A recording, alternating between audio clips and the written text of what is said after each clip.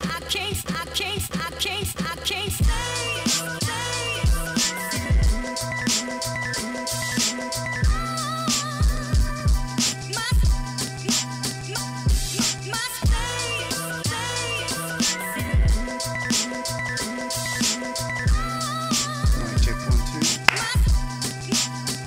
1 2. Morning there, Murray. Good morning. It's been a bit of a rush, but we finally got there in the end. I mean, finding a place to park in London in the morning. Tell me about it. I was expecting going to be late 2 Yeah. hours, Oh, not tell me 5 about minutes. it. And then you end up costing me a good like £30 an hour to park as well. Like, Yeah, it's, it's the price you have to pay living in London. Time is money. It really means. Oh it here. man, it definitely does. It definitely does. But first of all, I'd like to thank you for coming to Let's Do Humans podcast and accepting my invitation. Thanks for the invitation. I have no idea how you found me. Yeah, do you know what's funny? So I've been studying a lot in regards to like Africa and business and e-commerce and online businesses and with the emergence of the internet in Africa and particularly West Africa. Yeah. And I think I was just on YouTube one day, just typing in like Africa and business. So it must have been on one of the tags on one of the videos that you've done with TED Talk. Yeah. I guess once you do some search on online business in Africa, I'm gonna pop up. Yeah, at some definitely, point. Yeah. definitely. You're becoming like the spokesman now. So, spokesman for the European investment into Africa, and particularly Nigeria that you've been working with recently. Yeah. So my name is Marek Zmysłowski. I moved to Nigeria 2012. I was working with Rocket Internet, which is like a big online company. Yeah, amazing. At that time, they raised some crazy money. I think it was close to $500 million to basically invest or build your own online business models, because you already knew that in more developed countries at some point there will be big online businesses existing, like online travel agencies or e-commerce or marketplaces, etc. And they wanted to invest it relatively early in the sub-Saharan African markets, hoping that once the economy goes up, the internet market will also go up, and whoever becomes player number one early enough, it's going to be then much easier to remain the position of number one and grow together with the market. Yeah. Oh, amazing. So it's all about positioning and timing as well. So I went through your website and there was an interesting quote that you had on there as part of your bio. And the quote read, building business outside the first world so it becomes first. Yeah. Can you explain that a little bit for me? Many people accuse me that this is racist or borderline. It was a bit confusing. I mean, I didn't think it was racist, but it kind of caught me off guard. I was like, it's interesting. It makes a lot of sense, but I just wanted to understand your mindset regarding that statement. Yeah, I mean, for me, it's very simple. So from the very personal perspective, I really enjoyed doing businesses in the frontier markets or emerging markets because I like chaos. Okay. Poland was really in a mess 20, 30 years ago economically. But then that's the most fun when you run businesses. Like in Germany or France now, the business, everything is saturated. There are rules and regulations for everything. Yeah. And there's only so many new businesses you can launch. The way I saw it is that, if I want to do a new business in Europe, then it's going to be another application for millennials, figuring out how to steal their credit cards data from the parents. And in countries like Nigeria and Kenya, you just go there and you see that there are some businesses which don't exist yet, but they already exist in Europe. So that's the personal part. Like I just enjoyed at a very early stage. From an investor perspective, from a basically entrepreneur perspective, I see opportunities. And from a less personal, more maybe idealistic perspective, I'm a firm believer in capitalism, but that healthy stage of capitalism based on small and medium enterprises. Now, we're not talking about corporations who take advantage of people that are not educated and destroy the environment. I'm talking about small and medium enterprises, small capitalists, small entrepreneurs who make money by solving people's problems. So it's like local business, or you're talking about development? Local businesses. So, for example, we're launching a hotel booking website, so people right now can book a hotel online. They don't have to risk going from the street and risking that there's no room available. That was the reality in Nigeria in 2012. Wow. So you're kind of closer to the normal real life problems. You don't come up with problems to solve them. That's how I saw it, and. Again, I've been accused of being people even called me white savior at one point. But but I'm not afraid to conquer that statement. When we launched our online travel agency in Nigeria in 2012, and we were hiring people straight off the bat, straight off the Technical University or University of Lagos, there were not too many online companies that were hiring at that point. What was the skills there though? The talent was there, the skills and the experience you had to put in. Develop. Yeah, but at that stage, if there were not too many alternatives to be hired in an international online company for someone that really wanted to work in an international online company from Nigeria. So in a way, we're also contributing to the ecosystem by being one of the first guys to allow you to have exposure to such a type of experience. Yeah, amazing. So some would say, well, what's the Polish man doing in Nigeria, and how did you find the change in culture and custom initially? Because I mean, I was listening to one of your talks, and there was an interesting point that you made that prior to like your mid-20s, you had never even got in contact with a black person before. Yeah. So how was that kind of culture shock for you? Yeah, first black person I spoke to was an ambassador of Nigeria when I went to the interview to ask for a visa. Yeah. Because Poland was a very homogenic country. And this is a problem because you meet a black person for the first time and you don't even know if you're racist or not. So would you know? Which is the honest thing to say, actually, definitely is. Because you don't know how you're going to react to it and what their sort of like communications. And I said that because I remember reading an article for parents. It's like, you want to raise a racist kids, pretend that colors don't exist. And then they just come up with their own sometimes assumptions which are not good. You got to educate them about the differences, etc. Most definitely, but coming back to your question, for me, it was no decision making. It was just an opportunity to work for this huge online company called Rocket Internet. At that stage, everyone doing business in online wanted to work with them. It's like when you want to be a great manager or consultant, you want to work for McKinsey. When you want to be a racing driver, your ideal company to work with is Ferrari. So Rocket Internet used to be, I think it still is, for like this Ferrari of online businesses. So you want to work there for a couple of years to get experience. And at that stage, they said, well, right now we have an opening in Nigeria. We're opening those companies from scratch. We're going to be technically employee number one. You're going to help us launch it from scratch. Sorry, there's a flea here. And I'm like, I have nothing to lose. If we fail, it's going to be mostly your money. I'm just losing time, but I'm getting a lot of experience. So I really had no knowledge of Nigeria because, unfortunately, the Polish education system doesn't really teach you much about what happened. What's the history of Nigeria? What's the history of Africa? I think most European education systems don't really necessarily give you like an in-depth history and culture. There's so many crazy shit happening in the last centuries all over the world that you just don't, your head is not big enough. And obviously we knew that there was colonization, which was extremely bad, and then the European, so the UK and France technically liberated, allowed these African countries for independence, but the way they did it kind of put them in even harder position.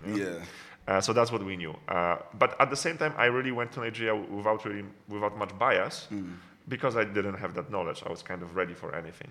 And luckily for me, I have realized that my personality and also Polish mentality and Polish culture is not that far from Nigeria. Like, we're also a very religious country. We're also late for everything. That's one of the big ones in West Africa. Well, I think most parts of Africa. Yes, well, time, there's a philosophical approach to time, to the concept of time. It's a hierarchical thing as well. It's got a strange little undertone. What else?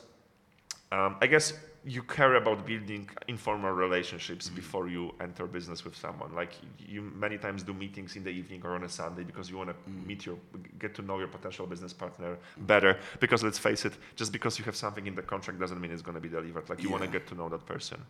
And I think above all, that stage where Nigeria was in 2012, because that was the first time I went there, that really reminded me of Poland of the early 90s when the communism has collapsed. And we were on the edge of this huge economical revolution where huge fortunes were built overnight, almost.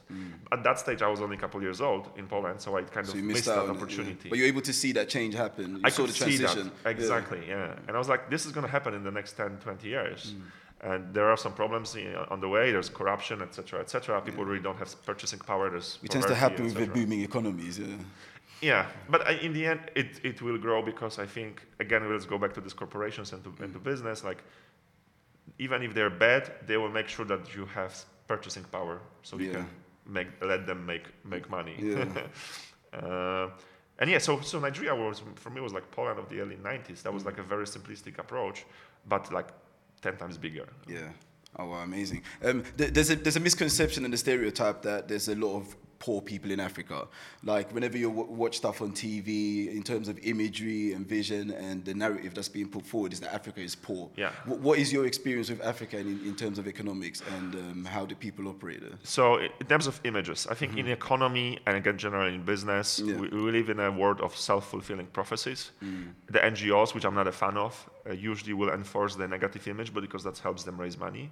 So we, as business people, we're trying to counterbalance it with telling the good story about Africa, like you probably noticed in my TEDx talk, to push the positive message. Because even if sometimes it's not as good everywhere as it's good in Lagos, maybe there are still villages where there's a lot of poor people, and there's still places in Lagos where there's a lot of poor people. You need to push that positive message across, because once you push the positive message across, investors will come, money will come, and the money will actually help turn this positive message into a wider reality. Yeah. Obviously, Africa is extremely rich in terms of natural resources and GDP. The problem is how that money is distributed, how much of that money is stolen. And obviously, the inequalities are huge. Like in Nigeria, you have 180 million people, but only 2 million people make more than $10,000 per year. So you can imagine where's all the wealth accumulated. So the whole point is just to redistribute it in a better way. And you can do it either or both by actions of the government, and obviously business, growing middle class, giving more places to work, expanding purchasing power, and so on. It's also a proven fact that capitalism and business has taken loads of people out of poverty in terms of, like, if you look at human history and a human scale. So it does have fantastic points. I know there's a lot of people that are against capitalism, not truly understanding what true capitalism is. So I know we don't have much time today, but if you was to give a bit of advice today to anyone wanting to go and invest in Africa, how do they go about seeking opportunity and executing? And the reason I ask for this is because on a personal level, I mean, I was born in Ghana, West Africa, but I left at the age of, I think, around 3 or 4-ish. And I've been back on holiday. Whenever I go back, it's just to enjoy myself. And I'm starting to build businesses over here and starting to put my ideas together. But my heart is always set at home. But then I've been fed all of these misconceptions about Africa, which I'm kind of starting to unravel at the moment. But you're someone that's been there and done it in a proven scale. How did you go about doing that? So let's set the stage here. Like, we're talking about someone who wants to do business in Africa, invest in Africa, and minimize the risk, maximize the potential opportunity. Because obviously you can do it for romantic purposes. That's not what I'm talking about. Let me start with an anecdote. When we were launching back in the days Jumia Travel, 2012, it was still called Jovago back then. We wanted to find out how big is the market in Nigeria of hotels. We hired a huge consulting company, one of those big fours, and they said, there are 4,000 hotels in Nigeria. I was like, okay, I'm not going to take your word for it. That one's known of.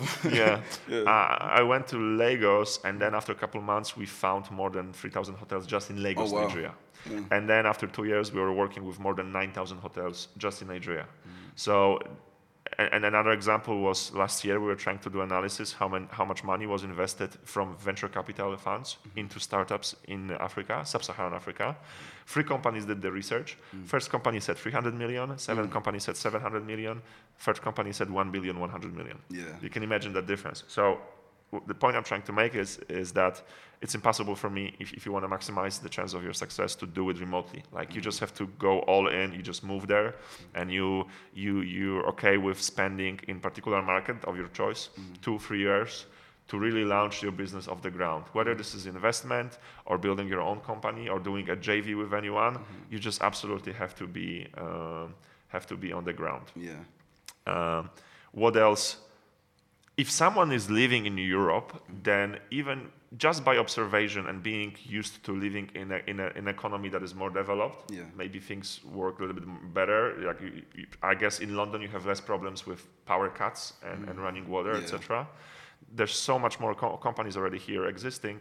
Once you arrived in countries like Ghana, Nigeria, etc., you should definitely play to take advantage of your experience and the fact that you've lived somewhere else before. I'm talking about connections and access to investors. I'm talking about knowing what businesses worked or didn't work or are interesting where you come from, and maybe try to implement them in the country where you're at.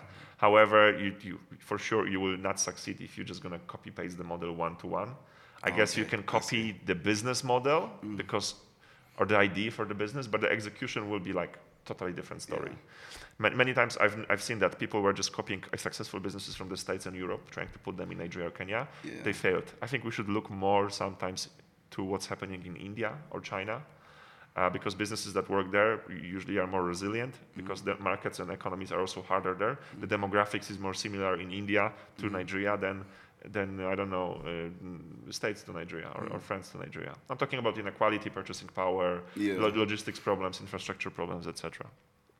So that's the second thing. And the third thing is that I mean, I would always play on building business in an area I'm an expert in. Just because you're eating in restaurants in London for many years doesn't mean you're going to open a restaurant in Lagos. That's the recipe for failure. But if you've been an engineer or an associate or I don't know, a freaking expert in anything, whatever you've been doing here, try to do business around this in that new country, because I hope this is also your passion, because you've been working for a couple of years there. At least you have a safe start, because you're running business in an area that you're some kind of an expert just because you were working there. So if you run a restaurant in London, then that would be an example of launching a restaurant in Lagos, which is a totally different animal, but at least you have some basics that you already were aware of. So if you were working in an, I don't know, again, I'm going to use my example. If you were working in a hotel in London, then you can go to your home country or whatever country your roots are from, or whichever country you're going to choose, and maybe think of something in that area. Maybe your own hotel, maybe software for hotels, maybe online travel agency, maybe you want to open your own travel agency. But don't just jump not only geographically to a totally different world, but and don't. So you're jumping to a totally different world in terms of geography and economy. At least keep the same sector. Most definitely. That's a really interesting and a great piece of advice, because I think what I tend to realize with a lot of the diaspora going back and starting businesses is that they start businesses that they're not passionate about, and businesses that they're not skilled in or have any history or any experience in whatsoever. So it's fantastic that you're saying that. It's ideally to go back there and do something that you're well experienced in, so that the passion still remains when you're there. Because if you're doing something that you've never done before, going there to be a restaurateur when you've never worked in that field, it's going to be completely chaos for you. Correct. I mean, that sounds obvious, but people make that mistakes. Most definitely, since we're only here for a short time, I would also like you to discuss your new book, by the way. Chasing Black Unicorns. Chasing Black Unicorns, which is a fantastic title and a great story as well, because I know you discuss a lot of your personal stories that you've gone through, and you kind of like mixed it in and elaborate some of the business elements into it. Can you just give me a little brief overview of the book, please? So 2/3 of this book is really about my business adventures in Africa. When I moved to Africa, when I was moving there, I was looking for literature about running business in Nigeria and in Kenya, in South Africa, because I was, an ignorant. I didn't know anything. I needed knowledge, and there was nothing. So you could read some books written by some professors from a university, very theoretical, or books of some crazy guy that took a bike and then went to Sahara Desert. Not my type of knowledge. So at some point I was like, if I ever make any mistakes, if I come up with any business insights, then maybe I will put that in a book, because I always wanted to write a book. And it's been, it's been 7 years since I've been doing businesses in Sub-Saharan Africa. So I guess I've made my part of mistakes. So long story short, with Rocket Internet, we've launched this big e-commerce group consisting of e-commerce, marketplace, online travel businesses, food delivery, etc. And it ended up going public in April this year on the New York Stock Exchange. So it was a crazy ride with investors, with building teams, etc. Spending sometimes too much money on marketing because you had too much money from investors, and going from too much money from investors to going almost bankrupt, etc. So that's first big part of the book. And then the second one is a pretty crazy adventure where I opened a software company, and I had a local business partner from Nigeria who at some point decided to get rid of me from the company. Oh, wow. There was Interpol involved, there was police bribery involved. I've heard that story, It's quite interesting, isn't it? I almost spent some jail time in Nigeria. For some time, I was on Interpol most wanted list. And that's a serious list, by the way, for the listeners. It's a pretty serious list. Like my name was next to terrorists from Boko Haram. Let's just put it this way. And obviously there was an extortion attempt. There was an offer: if I pay $300,000, everything will disappear in a couple of days. And basically, I decided to fight this in a legal way, because I've realized if I come out of this alive, it's going to be a freaking good book out of it. So long story short, I was able to win everything with Interpol. I'm right now the first foreigner, I guess, in the history of Nigerian Ministry of Justice. Sorry, that was Siri turned off. No, that's fine. First foreigner in the history of Nigeria judicial system that took Nigerian police to court and won. And that's a title to behold, especially coming from Africa. I know exactly how difficult that must have been. It wasn't easy. Like my lawyer is a very courageous man, you know, because he was the one going to court, and and he was the one, risking sometimes his safety, going to the police station and giving them court documents, etc., and asking for explanations. So and everything that was put in the book. I published this in Poland. It became a bestseller. Right now, I changed this into English. And we've launched the premiere has already been in the States, in Amazing, UK. Yeah. And I'm definitely going to be promoting the book, and I'm going to be checking it out much. myself. But what is the Black Unicorn? We can actually do, the voucher, Let's Do Humans. Yeah. It's going to be a 50% discount for the ebook. Definitely appreciate that. Yeah, I'll definitely be promoting that. But what is the Black Unicorn, if you don't mind me asking? Yeah, so have you found it? The whole point is that you keep chasing them. They're runaways. So Jumia actually became a unicorn for a week. After they did an IPO, we did an IPO, the shares went up. They were high enough that the whole valuation of the company was 1 billion. And then obviously the shares went down, so Jumia is not a unicorn yet. So you always chase them. Millions of companies are trying to become a unicorn, and one of them becomes. But the whole book is about the realization that it's not about chasing the unicorn. Sometimes it's about just finding happiness in life, and that happiness can come from building a small company that is highly profitable, maybe smaller scale, but that's what you wanted. You shouldn't kill yourself just by chasing someone else's dreams. Most definitely. So this is why chasing, and Black, because obviously all of my professional really startup life in the last 7 years was focused on sub-Saharan Africa. I have nothing else to do business-wise outside. That's super interesting. So you've gone from like not having any contact with any Black people whatsoever I to really now establishing. The word, immersed myself in this, because I really fell in love with that, with many cultures, because we're talking about hundreds of ethnic groups, thousands of tribes, etc. I'm aware of that. But when we're talking about Africa, I'm generalizing, and I'm using one name as a synonym for a lot of fun and opportunity. That's how I see it. Yeah, to me, it comes across that you're a true entrepreneur. You're someone who enjoys the build, you enjoy the chase. Because even the title in itself states to me that you're not completely happy with just building a business and establishing it. Yeah. But you're continuously wanting to build and regenerate. I enjoy that early part, that crazy part, where you have to push for everything. It's not about the part where it's not about optimizing processes, doing the things right. Again, it's going to be a buzzword, but doing the right things, just pushing the company off the ground. And it happened a couple of times to me that the company was already bigger. We had some nice revenue. We had like almost 100 people in the office. And at that stage, I have no fun to come to the office. It's hard for me to wake up in the morning. Then I want to just give it to someone else and start something else from scratch. In the beginning, I thought it's a sign of immaturity. But then after I turned 30, after I did enough personality tests and spoke to enough business psychologists, you just realize that you're just this type of personality, and the best way to utilize it is to work with companies at this stage. Oh, okay, amazing. What next for Africa? What would you say is next for Africa? What's the next phase that Africa is entering into as a business hub? So definitely fintech. So our investment thesis was that once you have telcos developed, once you have online banking more or less developed, that's the next way for e-commerce, marketplaces, etc. It turned out that people in Africa still like to shop offline much better. Yeah. Because they like to buy shop offline, but also there's still so many logistics challenges to make e-commerce be a very comfortable experience.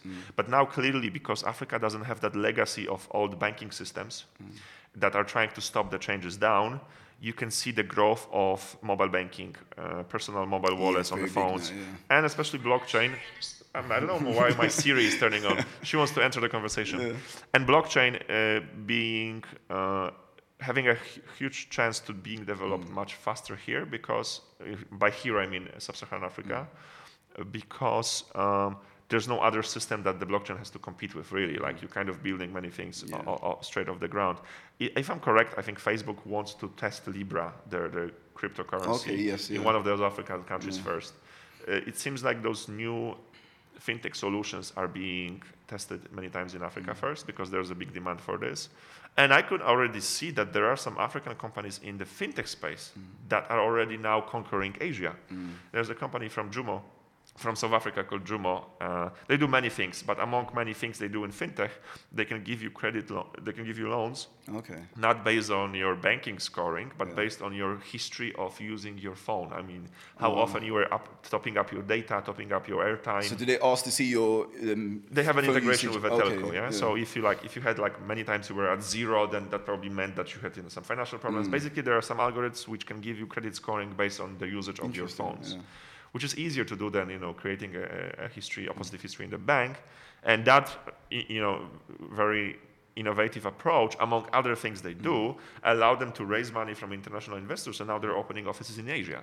So you see, African financial services company expanding to Asia. There's a company called Lydia from Nigeria who's been giving loans to small and medium enterprises, I believe based on their cash flow on the credit card terminals. Okay. And now they raise money from international investors, and they're opening office now in Poland and Czech Republic. Is that a completely Nigerian run, or is that run by? So the founders is a Nigerian guy from Turkey, but the company launched in Nigeria, was registered in Nigeria, and for the last couple of years was serving just to Nigerian clients.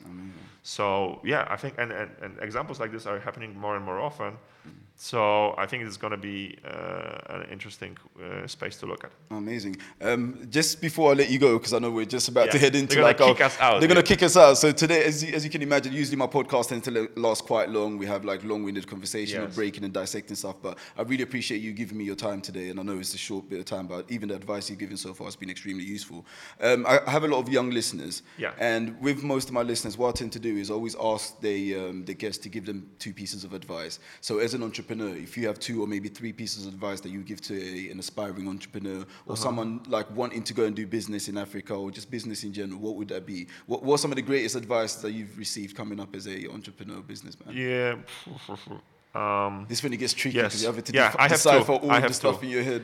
I have to first quote, which really resonates with me after especially what happened to me with having enemies in business, is that friends come and go, enemies accumulate. Okay. And you really got to watch out how you create your enemies. And most of business conflicts really come from lack of understanding. And then once you let it escalate, then people become really hateful enemies. Some of them turn bad. But in most of the cases, no one had bad intentions to start with. It always starts with a bad communication. And then someone did too much, and it becomes something bad. So I really like that quote. Yeah. And the second one is, don't listen to too much advice. Yeah. Because in business, there's this thing called equifinality. You can achieve success in many ways, but just because someone achieved it in such a way doesn't mean it's also the best way for you. So sometimes you just have to focus more on execution and learning from your own mistakes, as painful as they are. You can't just learn everything from someone else's mistakes and someone listening to. The reason why I'm saying this is that there's so many people coming to me, especially after the book was published, asking for advice. And I always say, read books. Because it's just good stuff on the internet. There's so much free knowledge available. Why do you come to me to asking those basic questions? It even seems as if you're lazy because you prefer to ask me that question than to search for it or read a book. And then then the guy answered me, and many people answered that. I read 100 books per year. And then I say, well, then read half of it, just choose the best ones and start executing. Because at some point you just have to start putting that knowledge you've acquired into tests and figure out what works for you. I've noticed that there's even too much information, which we're then struggling to deal with. Yeah. And it's tricky to find the right information and then make a hard stop at some point and test it. Most definitely. I mean, I don't know if that makes sense. No, it definitely does, and it's actually wonderful. One of the things that I discovered talking to a lot of entrepreneurs in business, personal, is that the difference between them and anyone else that has a pipe dream is that they actually actively go for it and try. Yeah, they jump into the sea, because most people have so many ideas in their head. As they say, the graveyard or the cemetery is where most ideas are buried because people weren't brave enough to execute it. Yeah. So it's a fantastic piece of advice. And Marek, I really appreciate you coming on the podcast today. Maybe we'll do it some other time, a little bit longer. Most definitely, we'll catch up again. I'm gonna read through the whole book, so I'm gonna come well prepared in relations to the stuff you've written and all your wild stories and all the beautiful things that you've done in Africa. But hopefully we can catch up again and really delve into your life and business in general. But I really appreciate you coming on the podcast today and inviting me here. So thanks so much for having appreciated. me. Thanks, man. All the best with your podcast. Cheers.